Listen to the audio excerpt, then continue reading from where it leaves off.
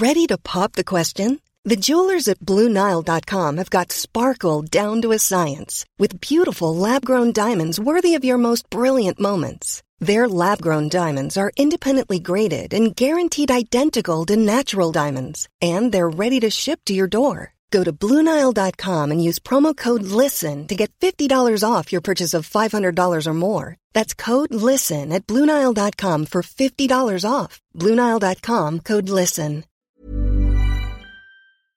Do you know a student getting ready to go to college? Or are you looking at going back to school yourself? The Woodward Hines Education Foundation and the Get to College program help more Mississippians get to and through college to get certificates and degrees that lead to meaningful employment. They offer free college planning advice, including hands-on FAFSA completion assistance through in-person or virtual appointments. Visit gettocollege.org to learn more.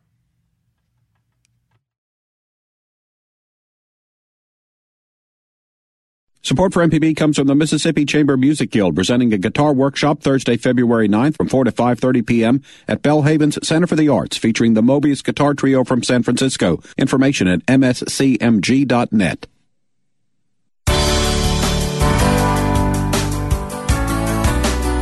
Good morning. It's 8:30. I'm Karen Brown, and this is Mississippi Edition on MPB Think Radio. On today's show, an update on campaign finance reform bill making its way through the legislature. Then an international student talks about life on a Mississippi campus after a presidential travel ban. I wasn't too surprised by the act of banning itself because, after all, it was part of the platform on which he ran for the White House. But I was surprised by the choice of countries. Given 9/11, you'd think that Egypt and Saudi Arabia would be subject to the same ban or moratorium, if you like. Plus, a new agreement in the long-running Cleveland schools desegregation case. And the Vienna Boys Choir is bringing hundreds of years of choral tradition to the Magnolia State. That's all coming up. This is Mississippi Edition on MPB Think Radio. Legislators in the Mississippi Senate are expected to pass a bill that will put the brakes on lawmakers spending campaign funds for personal use. Republican Senator Sally Doty of Brookhaven authored Senate Bill 2689. The measure includes stipulations lawmakers cannot spend campaign funds to pay their mortgage, buy a vehicle, or pay utility bills. Doty talks about the bill with MPB's Desiree Frazier. You know, we worked on this bill last year as well and passed it out of the Senate. I think it's very important for us to have some, accountability to our constituents and to those who help us raise money to do our work here and to run for office. And so I think it's a very important bill for us to have. What element of it stands out most to you that you think will be most important? Well, first of all, I want to make sure that people understand that I do not think we have a huge problem here in our state. I know there was a front page article, I think either today or yesterday, talking about people spending their money at the grocery store and this, that, and the other. Well, I've done the same thing because when I have a fundraiser, I don't have a caterer. I go to the grocery store and buy the food and cook it myself. So a lot of the things that have been reported are a bit sensationalized. But I do think there are instances, particularly like credit cards, when people use credit cards within their campaign. I do feel like you can't just say on your campaign report, $3,000 payment to Visa. You need to say, I spent $500 for an ad in my local newspaper. I spent $500 for food for a fundraiser. You need to itemize that. So I think that's a very good portion of it. I also think the restriction on what you do with your money when you leave office, when you terminate your campaign account. I don't think it should be just money that is there for you to retire on or whatever you may do. I think we need some restrictions on that, and the bill does that in a way that doesn't hurt our members, longtime members who've been here and who may have a good bit in their campaign account, because you've always got to be ready for that next election. And so I don't think it's fair to change the rules of the game on them. So we will have a certain start date for that restriction. The Senate has already voted on this. It's not problematic at all. We will send it. And I think the House language is a bit different over who would oversee this. Our version has the Secretary of State. The House version has the Ethics Committee. And we'll get together in conference and work that out. Think it's going to pass?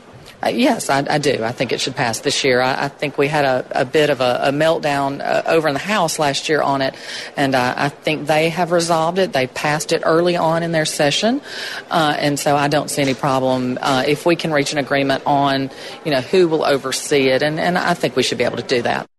Senator Sally Doty with our Desiree Frazier. And to find out more about legislative action this week, watch At Issue tonight at 7:30 on MPB TV. An international student talks about life on a Mississippi campus after a presidential travel ban. That's next. This is Mississippi Edition on MPB Think Radio. Hey, it's Peter Sagal. Are you resolved to lose a few pounds this year? How about a few thousand pounds through the Public Radio Vehicle Donation Diet? Donate your old car, truck, or RV to support this station and drop a lot of unwanted weight from your garage in a matter of days. And you'll feel great because you're also supporting public radio in the biggest of ways. It's easy, fast, and you may even earn a tax write-off. Donate your car, motorcycle, boat, or RV by going to mpbonline.org. Podcasts of your favorite MPB Think Radio programs are available now. With any podcast app, you can search, subscribe, and never miss a second of MPB Think Radio.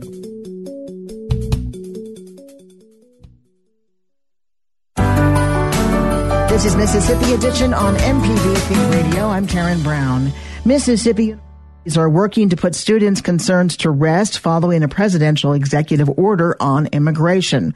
The order signed by President Donald Trump temporarily halts travel to the U.S. from several predominantly Muslim countries. The University of Mississippi, Mississippi State University, and Millsaps College in Jackson are among the institutions that have issued statements in support of their international students. At Ole Miss, correspondent Matt Kessler caught up with Ahmed Saif. The Egyptian student says he was surprised his own country was not on the list. It was over the weekend, and I heard it over the radio. How did you feel? What was your immediate reaction? I wasn't too surprised by the act of banning itself, because after all, it was part of the platform on which he ran for the White House. But I was surprised by the choice of countries. Given 9/11, you'd think that Egypt and Saudi Arabia would be subject to the same ban or moratorium, if you like, but they're not. As an Egyptian, what does the ban signify to you? Not only as an Egyptian, as an Egyptian, Middle Eastern, generally as a non-American, I think that it defies what people know about American identity and values, and it's a country for immigrants, open to other immigrants, and so on and so forth. And it seems to me to be a sign that that perception, that the rest of the world's perception of America, is likely to shift at least. How are the other international students reacting? Some people are worried, especially the people from Iran. A couple of guys I know from Iraq. There have been incidents of people having been banned at the airport from coming from Iran to the U.S. So people are worried about that. People are worried what might come next. Actually being from Egypt, I don't know if Egypt, Saudi Arabia, as well as other countries might be included in the ban in the future. Students from the 7 banned countries that you know, international students, how is it affecting their plans? I don't know if the ban has affected any of my international friends' plans to stay here or to study here in a big way. But people are just anxious. It's a very unpredictable administration, and you really can't anticipate anything beyond that. Have you spoken with friends and family in Egypt? What's the reaction over there? They just hope for the best. They'd like to see the refugee crisis end sometime in the near future. But they're not worried about me personally. Do you think the ban is targeted at Muslims? I think the ban comes from an irrational fear of Muslims based on the acts of a minority, just a very small number of Muslims. But I also think that it does the administration a great service in terms of saying that we have delivered on the promise that we made to ban Muslims. In a way, it caters to the expectations of those who voted for Donald Trump. And it also, I imagine it would be beneficial to him, especially because he hasn't delivered on other promises, like, for instance, that he would prosecute Hillary Clinton. So that would put him in a good light to the eyes of the people who support him. We voted for him for a number of reasons, one of which was that he promised he was going to ban Muslims entering the United States, and here he is, banning them. What do we do to move past this? How do you think we improve relationships? I'm a big believer in cultural dialogue, perhaps by making sure that the vetting process is effective, and socially speaking, for people to talk with each other. If you have an Iraqi neighbor, talk to him, see what he thinks, speak to immigrants. Perhaps your perception of them and their nationalities will change. Has the University of Mississippi provided enough assurances for the safety of its international students? But thank you for that question. Because I have to clarify that I feel pretty safe at the University of Mississippi. Since the day I came to the University of Mississippi, I've been treated with hospitality. I have a very good circle of friends, and yes, I do feel safe here. Has the University of Mississippi done enough? Given the current situation, I don't think that there is anything that the University of Mississippi could have done and didn't do yet. But should the situation escalate in the future, as an international student, I would like to see some assurances that not just me, but all international students are protected, are being provided with a safe environment, and that's it. Ahmed Saif spoke with correspondent Matt Kessler on the campus of the University of Mississippi. Hear about a new agreement in the long-running Cleveland schools desegregation case. That's next. This is Mississippi Edition on MPB Think Radio.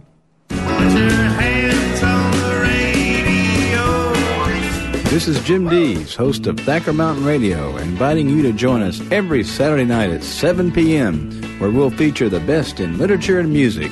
We're inviting you to reach out and put your hands on the radio, Saturdays at 7 p.m. Thacker Mountain Radio on MPB Think Radio. Here comes Jim Dees.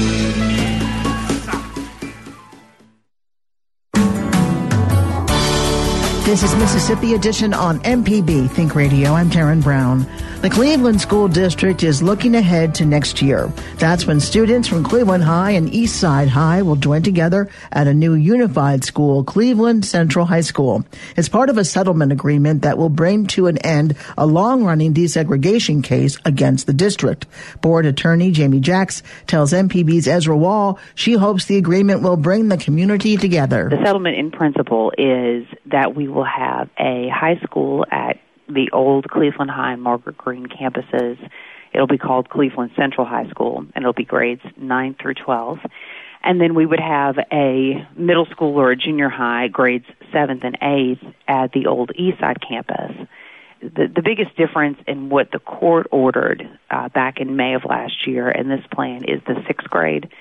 The 6th grade, what the settlement was is that the 6th graders would return to their elementary schools. In other words, we're going to make every elementary school in the district, our neighborhood elementary schools, make them have a 6th grade again. Currently, just for people who are not familiar with Cleveland, currently there are 2 high schools in Cleveland. One is at the current Cleveland High campus, which is what's becoming the Cleveland Central High campus next year, right? And the other high school is currently what? The other high school is currently the Eastside High School, and the Eastside High School will become the 7th and 8th grade campus next year. Okay. So we're utilizing both buildings just in a different way. Sure. Neither one of our high schools had the capacity on their own to hold all of the high school students. Cleveland High had about 600 students attending it, and that was, that was a lot of students. It could probably hold a little bit more, but not the 350 that were at Eastside. So that was... there was no easy fix on where to put the high school students. But if you use the Margaret Green Junior High campus, which is essentially right next door to Cleveland High, you could fit all of the high school students there. What's the most promising part of this conclusion or this settlement agreement in principle? Well, I think the most promising part of all of this is that our community, our school district and the teachers and the students and everyone that is touched by the school, which I think is everyone in our community, has some finality to this, has a firm plan that everybody knows, what it is, it's clear, and everybody can, get behind it, and we can begin marketing the plan to try and encourage people to stay with us in the school district and stay in support of public schools. It's so important. So one of the big issues involved in this discussion has less to do with academics, but more to do with the school standing with the Mississippi High School Activities Association, which is that combining the schools puts the school in a different classification. And there was an agreement to combine, and then an injunction against that. And so MHSAA had already begun the process of scheduling certain events, assuming the school would be larger and fit into a larger classification. Does this put to rest all of those concerns and allows the MHSAA activities, athletic activities, and everything else to go on and be scheduled as though the combined school is in full force? That is correct. Yes, this ends any confusion with the MHSAA. What was difficult was that in, I believe it was October, MHSAA requires all of the schools to report to it its numbers or its estimated numbers for the next year. I believe they reclassify schools every 2 years, take a snapshot and see, okay, where have you gone up, have you gone down? And then they fix their numbers for the different classifications, 1A, 2A, 5A, what have you. And so in October of 2016, we were under a court order to have a consolidated high school and middle school. And we did not have the stay at that point from the Fifth Circuit Court of Appeals that we got later in January. So the district essentially had no choice and needed to report the 974 student number that would have been the consolidated school. Then when we got the stay from the Fifth Circuit Court of Appeals in January, that, complicated things. So yes, that was a confusing topic in our community, and this settlement can lay all of that to rest, and we'll play as a 5A team next year, and we'll play as the new Cleveland Central Wolves, or the Wolf Pack. That's our new mascot. Now, as far as the settlement as a whole, what you're calling the settlement agreement in principle, pending the judge's approval, of course, does this put to rest the issue of school desegregation in Cleveland? I certainly hope so. I think the only things that were at issue in this lawsuit, the remaining issue was whether the district's open enrollment policy and freedom of choice policy for the middle school and high school, the district was pleased with the open enrollment policy. We felt like that was fair and it was constitutional. That was the major issue in this case, and I feel like this, by creating, one central high school and one central middle school, should satisfy anyone who had a constitutional concern with the school district. Jamie Jacks is an attorney in Cleveland, and she represents the Cleveland School Board. Thank you very much for joining us today. Thank you, Ezra. You're very welcome. The settlement agreement must now be approved by the judge on the case.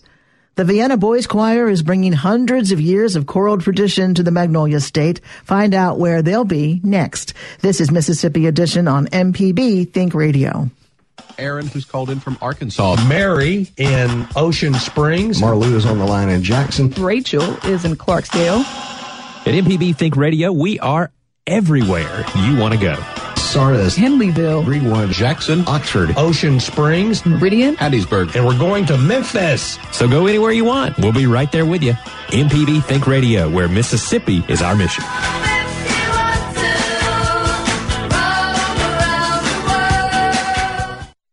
Your home for the arts and music is MPB Music Radio. From classical to bluegrass and everything in between, MPB Music Radio has a sound for every ear. For information on where to find MPB Music Radio, visit mpbonline.org.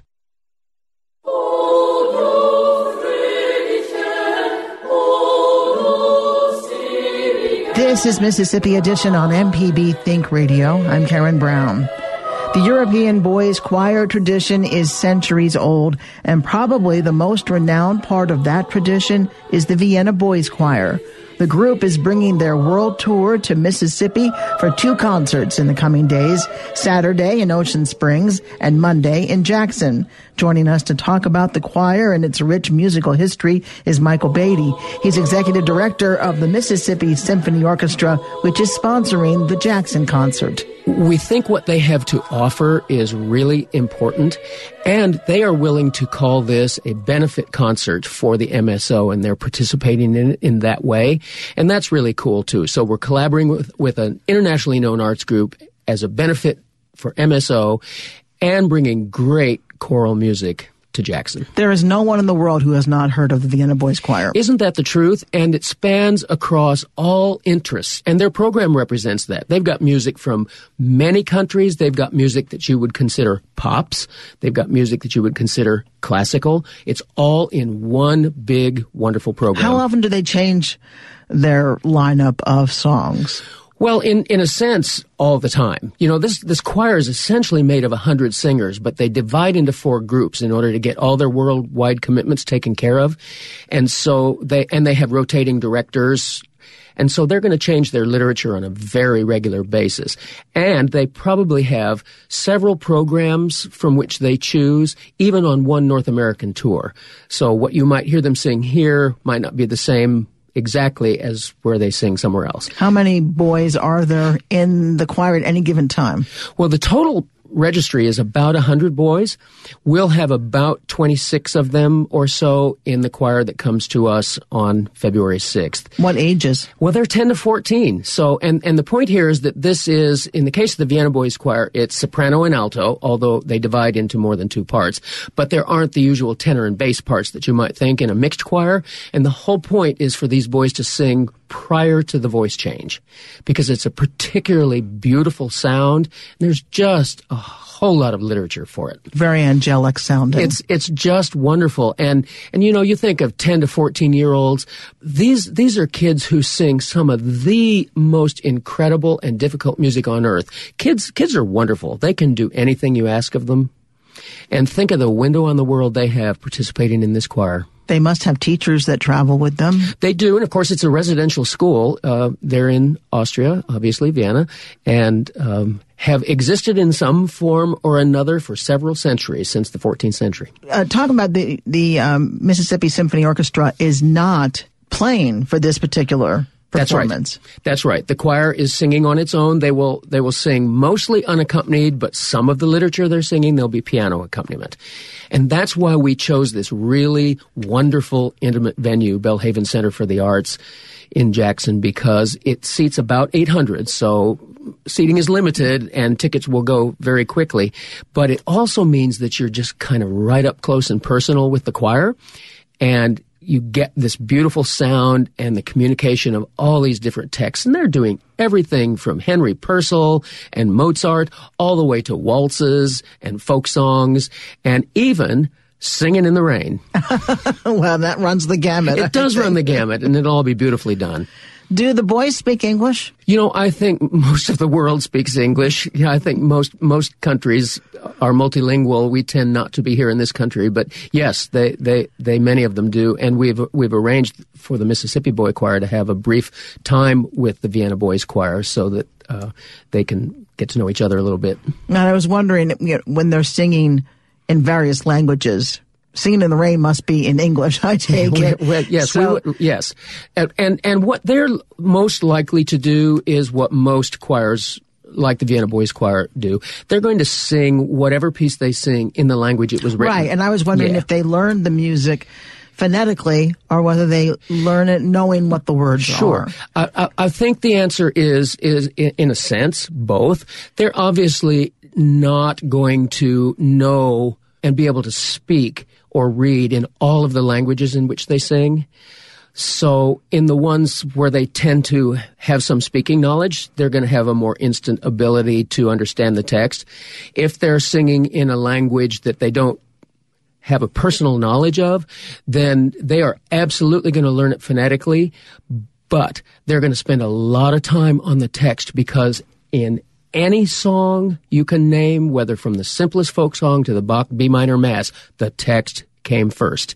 And if the music and the performance doesn't serve the text, you haven't accomplished anything. So they have to know what it means, even if they're singing in a language they don't know well. Michael Beatty is the executive director of the Mississippi Symphony. Michael, thank you very much for coming in. My pleasure. We'll see you on February 6th. And just a reminder of the two concerts, the first one tomorrow night in Ocean Springs at the Mary C, and then on Monday in Jackson at the Belhaven Performing Arts Center. Stay tuned to MPB Think Radio for local Mississippi-based programs all morning long. Coming up at 9, it's the Gestalt Gardener. At 10, Next Stop Mississippi. And at 11, stay tuned for Southern Remedy for Women. Did you miss part of the show today? Find past episodes of this and other Think Radio programs online at mpbonline.org or by downloading the MPB Public Media app in any mobile store. I'm Karen Brown. Join us again Monday morning at 8:30 for the next Mississippi edition, only on MPB Think Radio.